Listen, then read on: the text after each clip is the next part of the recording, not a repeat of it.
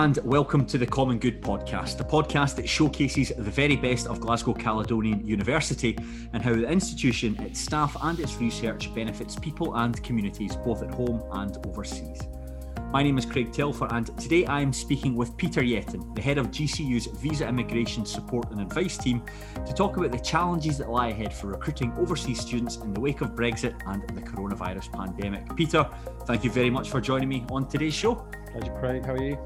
I'm well. How are you? The last time you and I would have spoken, Peter, in this podcast would have been 18 months ago.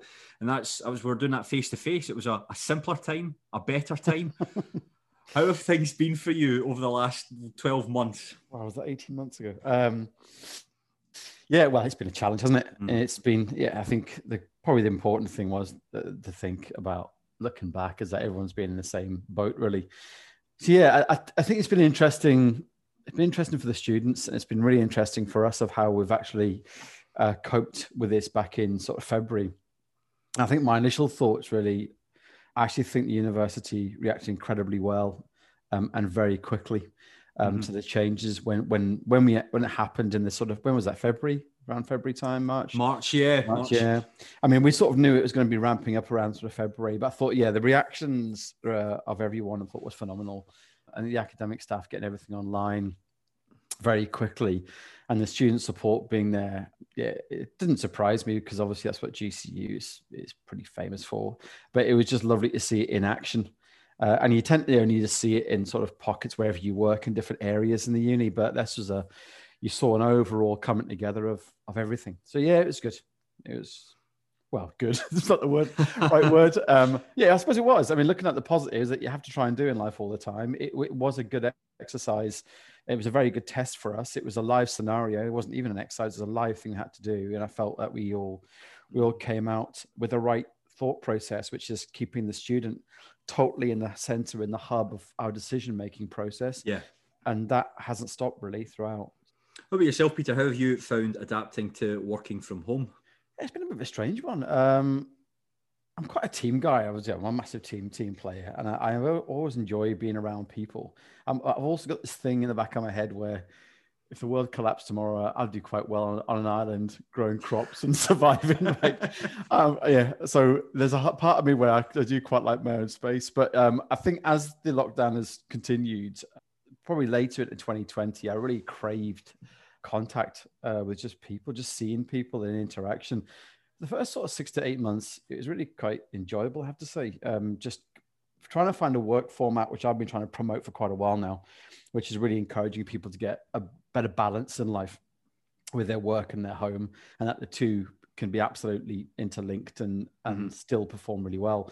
And I think if you're happy within your own life anyway, and work doesn't become a negative effect to that, then you're going to be far more proactive and productive and just generally you'll go the extra mile. Yeah. And I think that's what my team did work now and again at home before COVID and it worked really well.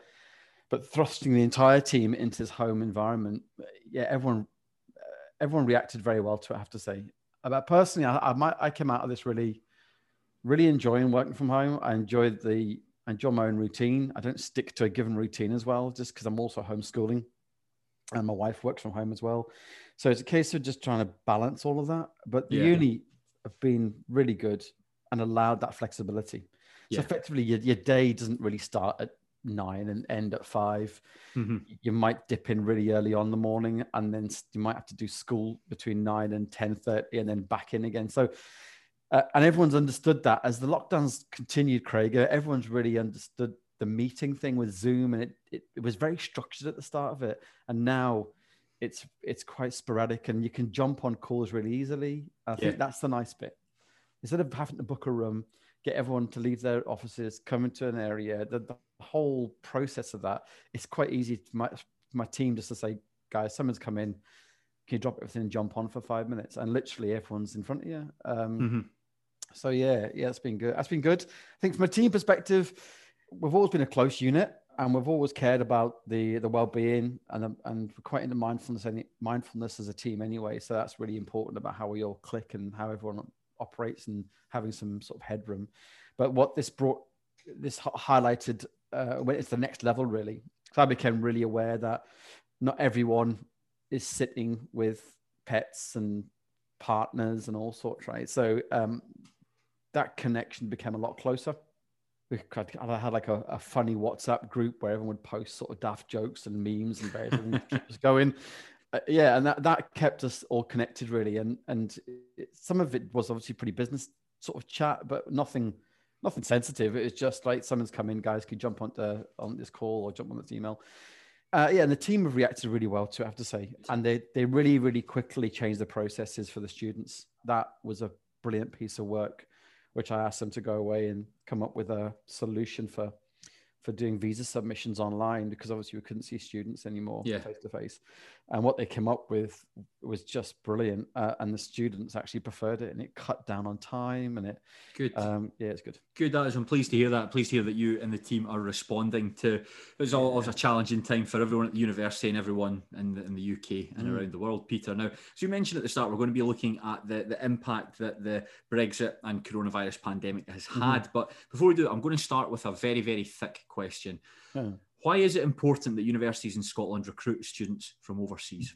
God, I could give you an answer. That would be here for about 3 hours. To someone, I like to say, it's a thick question. So someone who's not very bright like myself, how would you explain it? Behave yourself.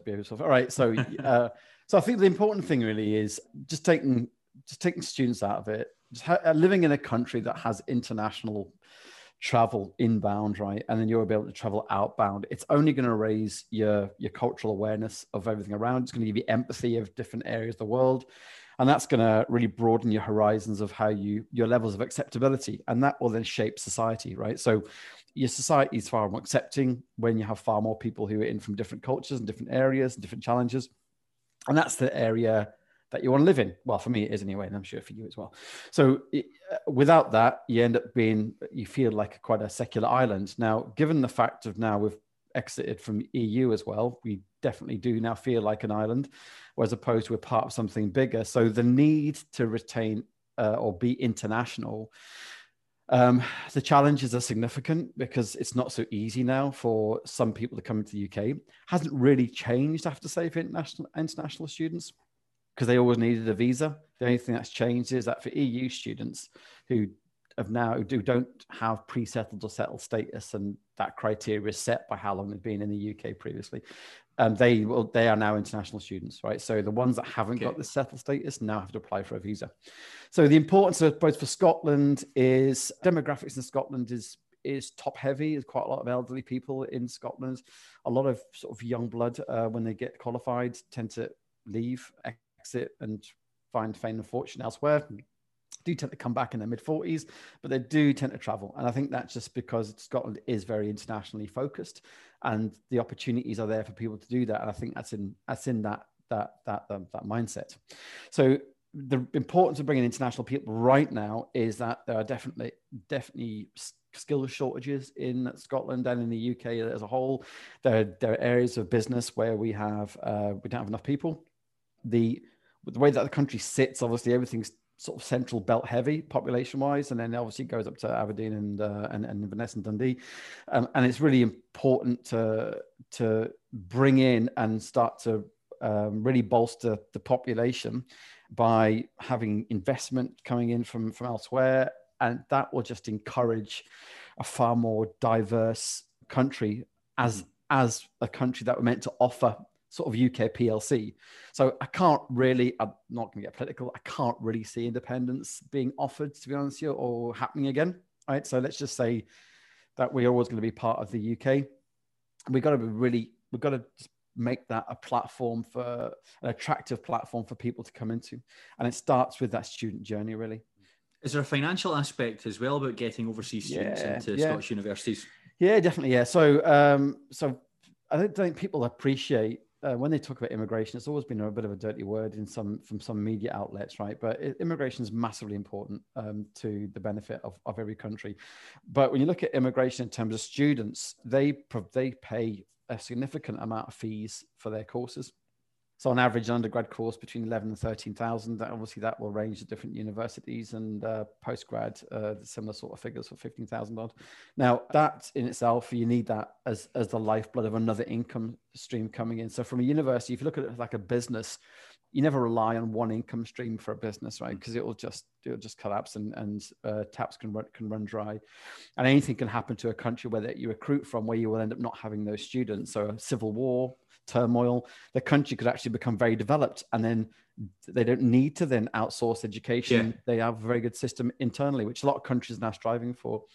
So your streams of income, really, you have some funding from the government. You'll have definitely income stream from students. Then you'll have grants, and then you'll also have research funding and other funding areas where you can get money from. Massively important, though, significant for us. I mean, we're not massively international compared to some universities, but sort of 10% international. And across the entire 2 campuses, or Glasgow and London, keeping New York out of this for the moment. But London is like probably 85% international. Mm-hmm. Yeah. So that campus is very international. And that's really important for us to keep that real good hotbed mm-hmm. of activity. That's brilliant, Peter. We've got a good sense now of how important it is to bring overseas students in. Tell me then, how has the coronavirus pandemic impacted on that? Yeah, well, so it had a bit of a double whammy. So the first thing was COVID that we had to deal with. And then at the end of that, then we had exiting the EU, which then sort of became less of a concern, to be honest, compared to the challenges we faced with COVID. Mm-hmm. So the initial stage with COVID, what happened was a lot of students, obviously quite sensibly, went back home because they were just worried about their safety and wanted to be near their families. The Home Office have been phenomenally understanding. They've been really good throughout this entire process. They've been absolutely engaged with the sector. They have allowed a huge amount of relaxation of some rules from a sponsorship point of view. So just to let you know, normally when a student exits the UK and we are sponsoring them, we can only really sponsor for a maximum of 60 days, okay, as long as we are happy that we can still maintain some form of engagement with them. If they're not going to come back within those 60 days, then we withdraw their visa, okay? So they can still be registered with us for a student. And if they want to come back in the UK, then they have to apply for a new visa. It's a bit of a pain, very expensive. So what they've allowed these students to do was to go back home, and we could carry on sponsoring them, which is fantastic for us. Okay. So we still had the duty of care on our shoulders. We still had to make sure that they were connected and they were remote learning, that they were okay. The support was still there for them from a pastoral side of things and everything else that we do. But it meant that we didn't have to negatively impact them by making them go through the visa process again. So if you look at an average undergrad student, right, you have to prove money, a certain amount of money to come into the UK, which is like 9 months worth of cash, which is anywhere between £1,020 up to £1,300 a month. So for someone to get a visa, they've got to prove between £9,500 and £12,000 in the bank, right, just to prove their living standards, the living costs. Right. Then they've got their visa cost, which is around £500. And then now they've got the quarantine cost coming back in again. So it's very expensive for them. And that's not even including their fees for their course. Mm-hmm. So by allowing the students to exit and be with their families, we could maintain sponsorship. So that was the first tick in the box for us. Okay. Good. It was fantastic. So with all the students, then a lot of the students went home. About 200 students stayed here just because, one, they probably couldn't afford to go back home. They were quite happy and they were safe in their flats. They might have been at different stages of their education. So they then had all that support here. So the support mechanism that was in place was for both home students and the students that had gone back home. So what the Home Office then allowed us to do is to carry on remote learning, right? So normally the law states that you can only be an international student and get a visa if you're on a full-time face-to-face program, okay? So if you're on a remote program, that is ostensibly it used to be called distance learning. So the distance learning module is similar to, I suppose, Open University style education, okay, where a lot of it would be online. So it allowed our face-to-face blended courses to go to remote, but there were some courses that had to stay face-to-face or blended. So blended is a mix between face-to-face teaching and remote teaching. Okay, so the ones that had to be mandatory would be things like our sort of nursing courses, physio courses, things which had a vocational hands-on aspect to it. Okay. More theoretical-based courses or theory-based courses like, excuse me, not the bag, so I didn't get it wrong. One, risk management, financial risk management, right? Okay, that doesn't need to be, you don't need to be here for that, okay? So some of the students then went home, quite happy with that, carried on learning. Then the first challenge, Craig, was that not every country has got great Wi-Fi. So how do we manage that with that infrastructure issue that they had? And also some of the lectures can't be delivered online live for everyone because everyone's at different sort of timelines. So they're all at different timelines around the world. So they're not all going to be able to access a course at say 5 a.m. or 3 a.m. And so how do they access that? So all that was done quite well. Students were quite happy, really. We then supported them all the way through. Then September came for the Tri-A starts, and things started to lift a wee bit with regards to the restrictions for COVID. So some of the students then came in. But we did have a number of students, though, that they wanted to delay their entry. So what happened then is we then arranged for them to come in between September and January, basically, right? Because they didn't want to come in straight away, and that was fine.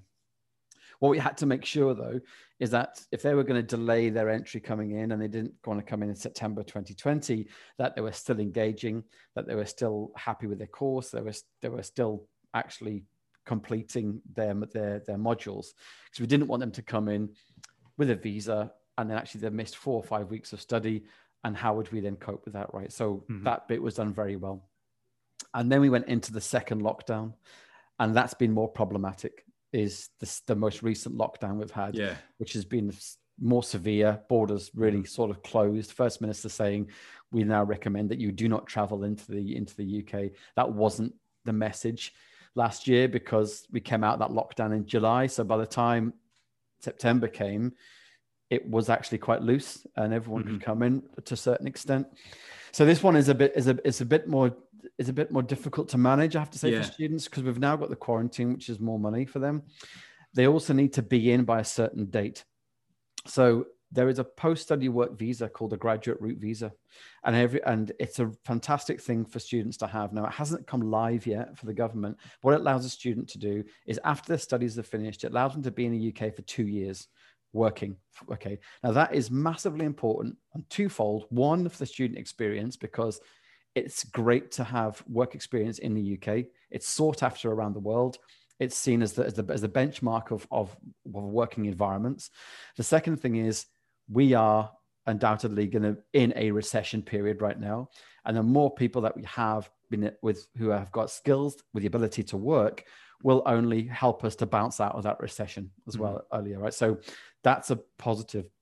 But the government have set a deadline date of everyone who started in 2020 has to be in the UK by April the 6th, right, of 2021. That's the cutoff date. So when the challenge, when you match that against the First Minister saying, we advise you not to enter the UK unless you have essential courses you need to attend. Some of the students, though, still want to enter the UK because they want to be eligible for this course. Okay. So it's how do we manage all of that by setting their expectations accordingly, making sure that it's safe for them to travel and is it essential for them to travel? And I think now we have seen that international students, them being in the UK, it is pretty essential for them to study in the UK as opposed to back home. The technical issues they have in a lot of the countries that we recruit from are significant across the board. They have sporadic internet, there's sporadic electrical issues that power comes on and off at given times.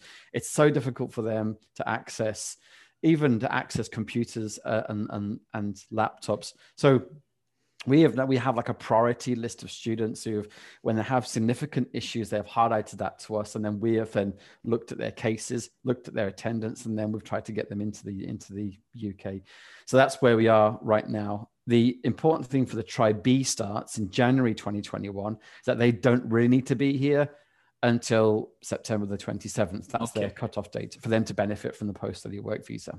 But they still want to come into the UK as well, because their country might be in a worse state than ours, COVID-wise.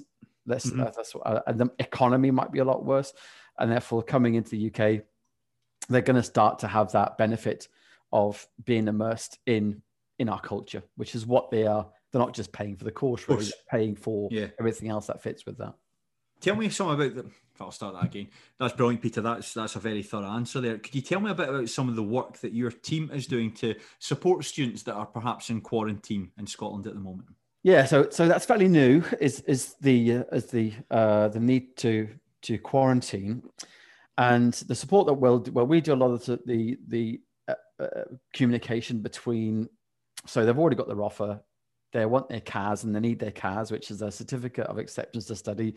It's a document basically which goes to them or their agent, and then they use that to apply for their visa. So without the CAS, the CAS is given a certain amount of points. So the visa is a points-based system visa, right? So they get X amount of points for a CAS, X amount of points for to prove how much money they have in their bank account. So once they have their CAS, either admissions GCU will issue the CAS, or in some cases, Visa will issue their CAS as well. We'll do a number of checks on them to see when they're coming in, when their preferred date of entry is. We'll then have a check on how they're doing with their course to see if they're progressing well. And then we'll give them all the information with regards to their visa on the process for that. And then also the quarantine booking is done separately. I have to say it's a separate link, which they do themselves. Okay. And there's not a lot of support that we can provide for that because it is a financial burden on them. Yeah, you were saying earlier about that they've got to have a lot of money put aside in case they need to go into quarantine. Yeah, I mean it's £1,750, I think it is, for the first person. Yeah, so they certainly have a huge amount of information given to them, and they're guided throughout the whole process. And then once they've come in, then the other area of student support kicks in. So then we have student well-being, if they're needing well-being services, there's accommodation, the campus life team. So all of that is there. It is still remote, I have to say, of course, but the information that they can get hold of and the support is pretty the same, really. You've spoken quite a lot, Peter, about the good things that the university has done to support our overseas students. Mm-hmm. Is there anything you think we could have done any better? I think at a university our size, what's always going to be a challenge is communication, I feel, and about setting expectations. And I think, I mean, you've got to look at every period of business in any discipline or any industry. You have to review your processes every time a busy period has ended, or even every 2 or 3 months. I do it with our team. We go through a process of what's gone right, what's gone wrong, can we change anything? And that's just because the world never stops, and our area of law is very complex, and we have to make changes and adapt as the law changes. Yeah. So I think if in hindsight, if we could look back, I'd probably say, in the early days last year, when things were happening very, very quickly, our speed of our ability to communicate to all areas, I felt, was quite slow. And sometimes the messages that we're sending out, they probably weren't as clear as they could have been. And I think if you look at the student market and maybe people in general, they don't read rafts of information anymore. We're in a very sort of swiping environment of Snapchat Insta mentality, and everything's got to be quick and easy, right? And a lot of students, how they communicate really is they look at something, they'll maybe photograph it on their phone, then they'll then send that screenshot to their mate, and then so they only get snippets of information. And there's a lot of info that comes out of the uni, right? Which is great, but it comes out, you have new students, comes out of my directorate, then there's information from the schools, then there's information from comms, then there's information from support teams, then there's information from student records. And a lot of it is saying the same stuff. But the bit that was probably a wee bit confusing was at one stage, we were saying to them, obviously, that they weren't entering the UK because they'd all gone home. But then the next thing is we're welcoming them in, saying, yeah, we're so looking forward to you coming in. Now, that is a great general message because that's in September, that's what we're doing. And we wanted to welcome them in. But then some of the international students got a bit confused because we were saying to them, because we knew what their issues were and their difficulties and their barriers to entry. And they were saying, well, I can't come in. So why are you saying that you're looking forward to seeing me and when I'm not coming in? And so that bit, I suppose, it's only a minor, but when you're looking at setting expectations, people never get upset if you set expectations accordingly, of saying, like, if you're going to buy something and they say, actually, you're going to have it delivered in 28 days, you're not going to start getting mad at 14 days. You're going to be going at 29 days. You're going to say, am I going to get that? Then maybe at 35 days, you'll be quite British and go, well, I'm a little bit upset now. So, but when we don't set expectations but we're working very hard behind the scenes, mm-hmm. people who don't see that work don't really understand. And that can get boiled over into frustration of saying, well, how come I haven't heard from you? I've sent in this email in. And what what they did is because students got such access to so many different areas to contact international teams, we were finding that students would be emailing our visa mailbox, then they'd be emailing separate people within visa, and then they would then have booked an appointment with us and attended drop-in. So then when we look back and then we're sorting out the mailbox, actually we could be responding to an email that the person's probably been seen on a drop-in 2 days ago. Mm-hmm. Right? Because our turnaround time for emails is somewhere between 5 and 7 days at times. Sometimes if it's really busy, 10 days, if it's really bad. But we always set the expectations of that turnaround time. But the students just wanted answers. So I think that bit could have been probably done a little bit better. And that was emulated across the whole uni, really, was there was information coming out. There was a lot of info coming out, but I don't think it was necessarily in the same language, really. It's targeted. I think that got a little bit frustrating. Not so much now, because I think we learned very, very quickly, and we've learned we've learned from that. And we're not alone, Craig. I mean, it was such a strange period last year. Things were moving so quick. The government guidance was changing literally on a sort of fortnightly basis. Yeah. So I'd have to write out a report saying what the new concessions are. This is what we can now do. That was going to different teams. That had to then become a communication piece. So, but what we did at Visa was we updated our information real time. So we always had one area that we know that didn't really need sign off as such from anyone else, or because there wasn't anything that sort of commercially sensitive about it, or had to take it was just pure, this is what the guidance states now, here's a link, this is what it's saying in bullet form. And it was really for students to get information right now if they were trying to access that. Now, Peter, we've spoken a lot about the university's response to the coronavirus, but let's talk a little bit about Brexit. I think Brexit is perceived to be a real negative for higher education in Scotland and in the UK. It will restrict the movement of some students. Programmes like Erasmus are no longer available. Yeah. Are we right to think this? Will it be a negative for higher education? If you look at higher education across the whole UK, yes, there's going to be an impact. Are we in Scotland or the university going to be negatively impacted separately to everyone else? Probably not. Everyone's in the same boat, I feel. And I think when you're on a level playing field, the impact then, which is then dictated by yourself and how you react to that. So because you know that everyone is sort of facing the same thing, some universities will definitely be more negatively impacted because of how much they have invested or have investment from the EU. We don't have a huge amount of students, I have to say, on average, every year, maybe between 300 and 350 students a year. Those numbers obviously will go down because the lack of ease of movement through into the UK has ceased. For those who don't have status or they need visas, that will definitely be a barrier for them. But we can react to that positively by making them aware of how easy it is to get a visa when you speak to like the visa team, because we are experts in international visas. We've been doing it with international people for 10 years. And this is just another market that's gone into international. So that's not so much of a challenge.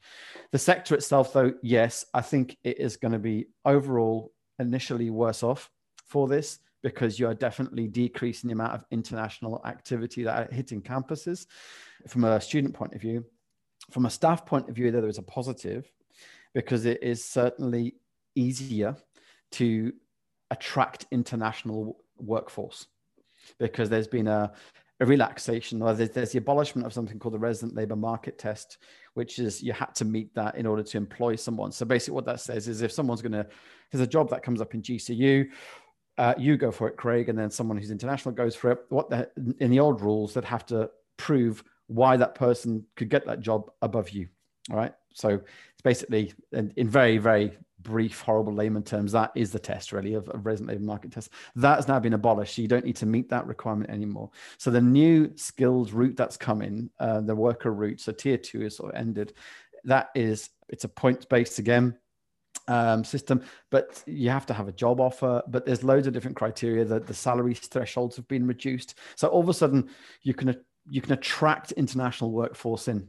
So the way that the sector can benefit from this is that if they align their businesses and their placement providers to the courses far better across the whole board, what you could then do is have a really positive recruitment market where if you're recruiting positively from the agent network and you're sourcing students who want to be engineers and moving to engineering, then the university holds them for that course. And then part of that course could have a placement element to it. And they could go and work in, let's choose a company out of the blue. I don't know, Scottish Hydro, for instance, right? So Scottish Hydro, then they'll go do the placement there for a year. Now, what would normally happen is after that year, that would be the student ended that placement. They then graduate, get their parchment, and then either go back home or they try and get a job. Okay. Now, for Scottish Hydro to employ that person, they'd need to have a role definitely to fit that person. It need to be directed at that international person. So why would you need to give, let's choose a name out of the blue, Ahmed this job and not Craig? And then they have to be in their plan, really, right? And there'd have to be quite a few benchmarks that they have to meet. Now that has changed now. So if you align it differently and you get the businesses to understand how easy it is to recruit from a positive market, you're then having students that your courses have far more placement opportunities. The employers, their businesses are then benefiting from a very good market of business, which is students, right? Really. So switched on cookie. At the end of their study period, they've got the ability to then keep them and retain them for a period of time, either under the post-study work visa for 2 years, and then they can then employ them with less restrictions and lower salary thresholds. So when you align that piece, when you work, if the sector works a lot better with industry, right? And in some courses it does because they have advisory boards, but on a whole, if every course is aligned to that, and if all courses then introduce this placement module, because a lot of students want to have the ability to have placements. So instead of a 4-year theory course, it's great to have a year out in industry. Like I did a LLB law degree. It would have been great if halfway through that you had a year working in a law firm or a year working with an advocate. And that would give you far more, it makes more sense. I mean, theory alone is not going to make that much sense, but when you have it in a practical point of view, it makes total sense.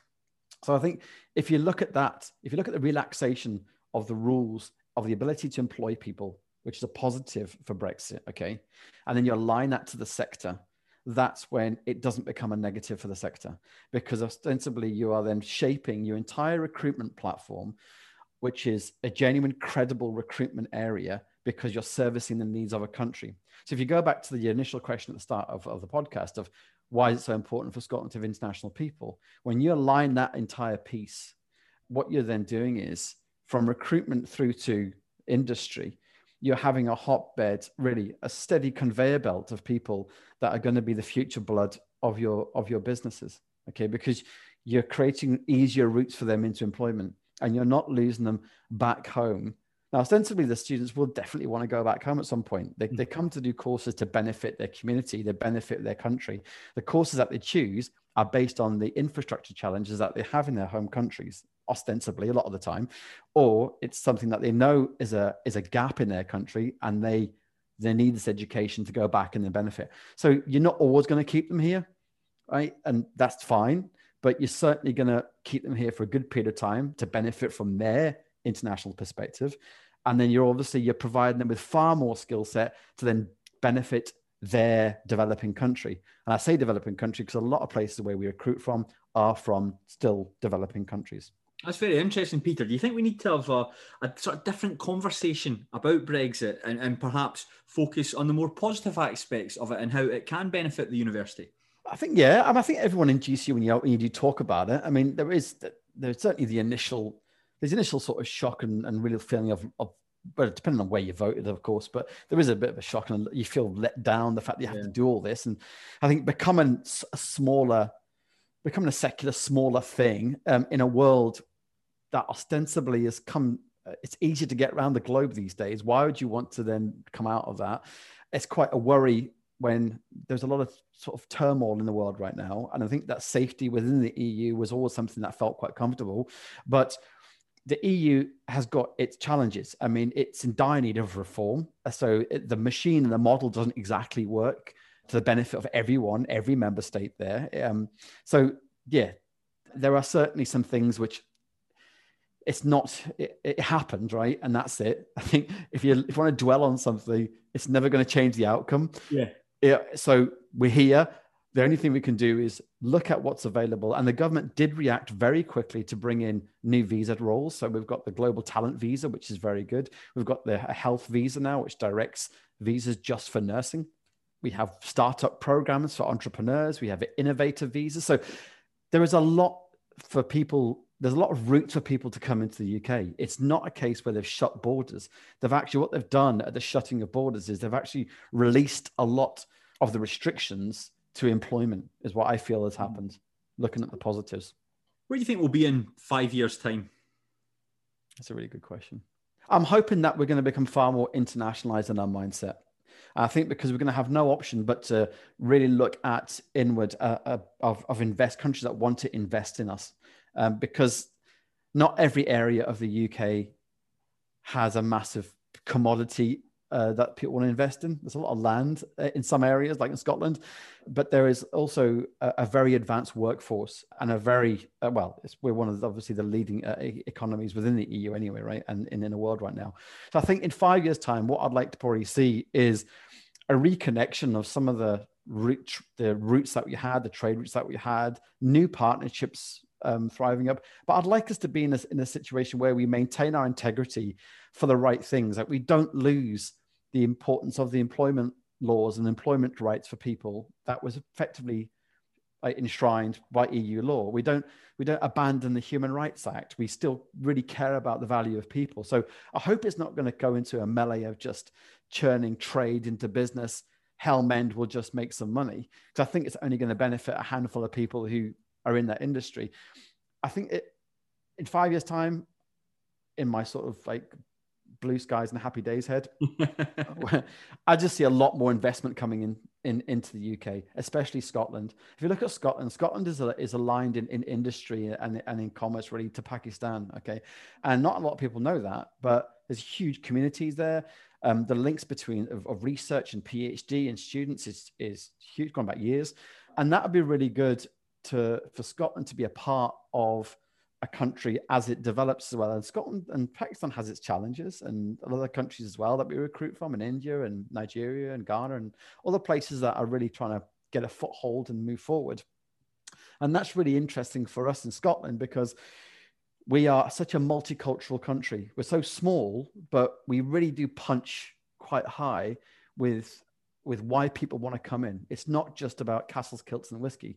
There is something which is far more about the people. You look around Glasgow, look how that's changed in 25 years. Like when I first in the Navy and our ship came into dry dock, it's a very different place in Glasgow than it is right now. And I think that all started when Glasgow got the City of Culture, and then it's moved on from there. Then the positive I find as well, there was a huge amount of asylum activity after the Iraq War between sort of 2003 onwards to 2018.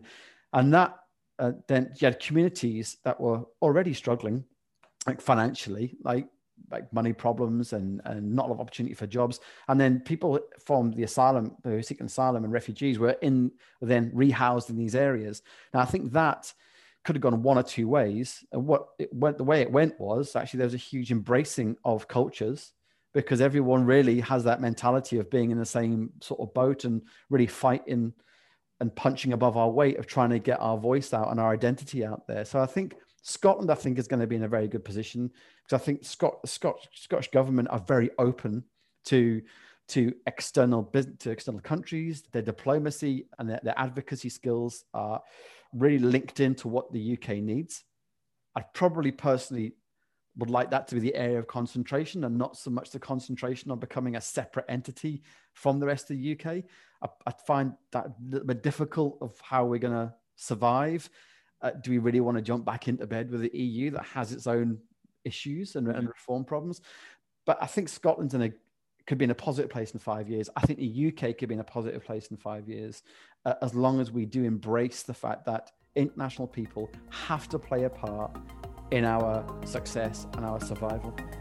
That's brilliant, Peter. That's a very optimistic note for us to finish on. As always, hugely enlightening, hugely illuminating, and I've learned a lot from listening to it. So thank you very much for taking the time out to talk to me today. That's a pleasure, Craig. Thanks for your time.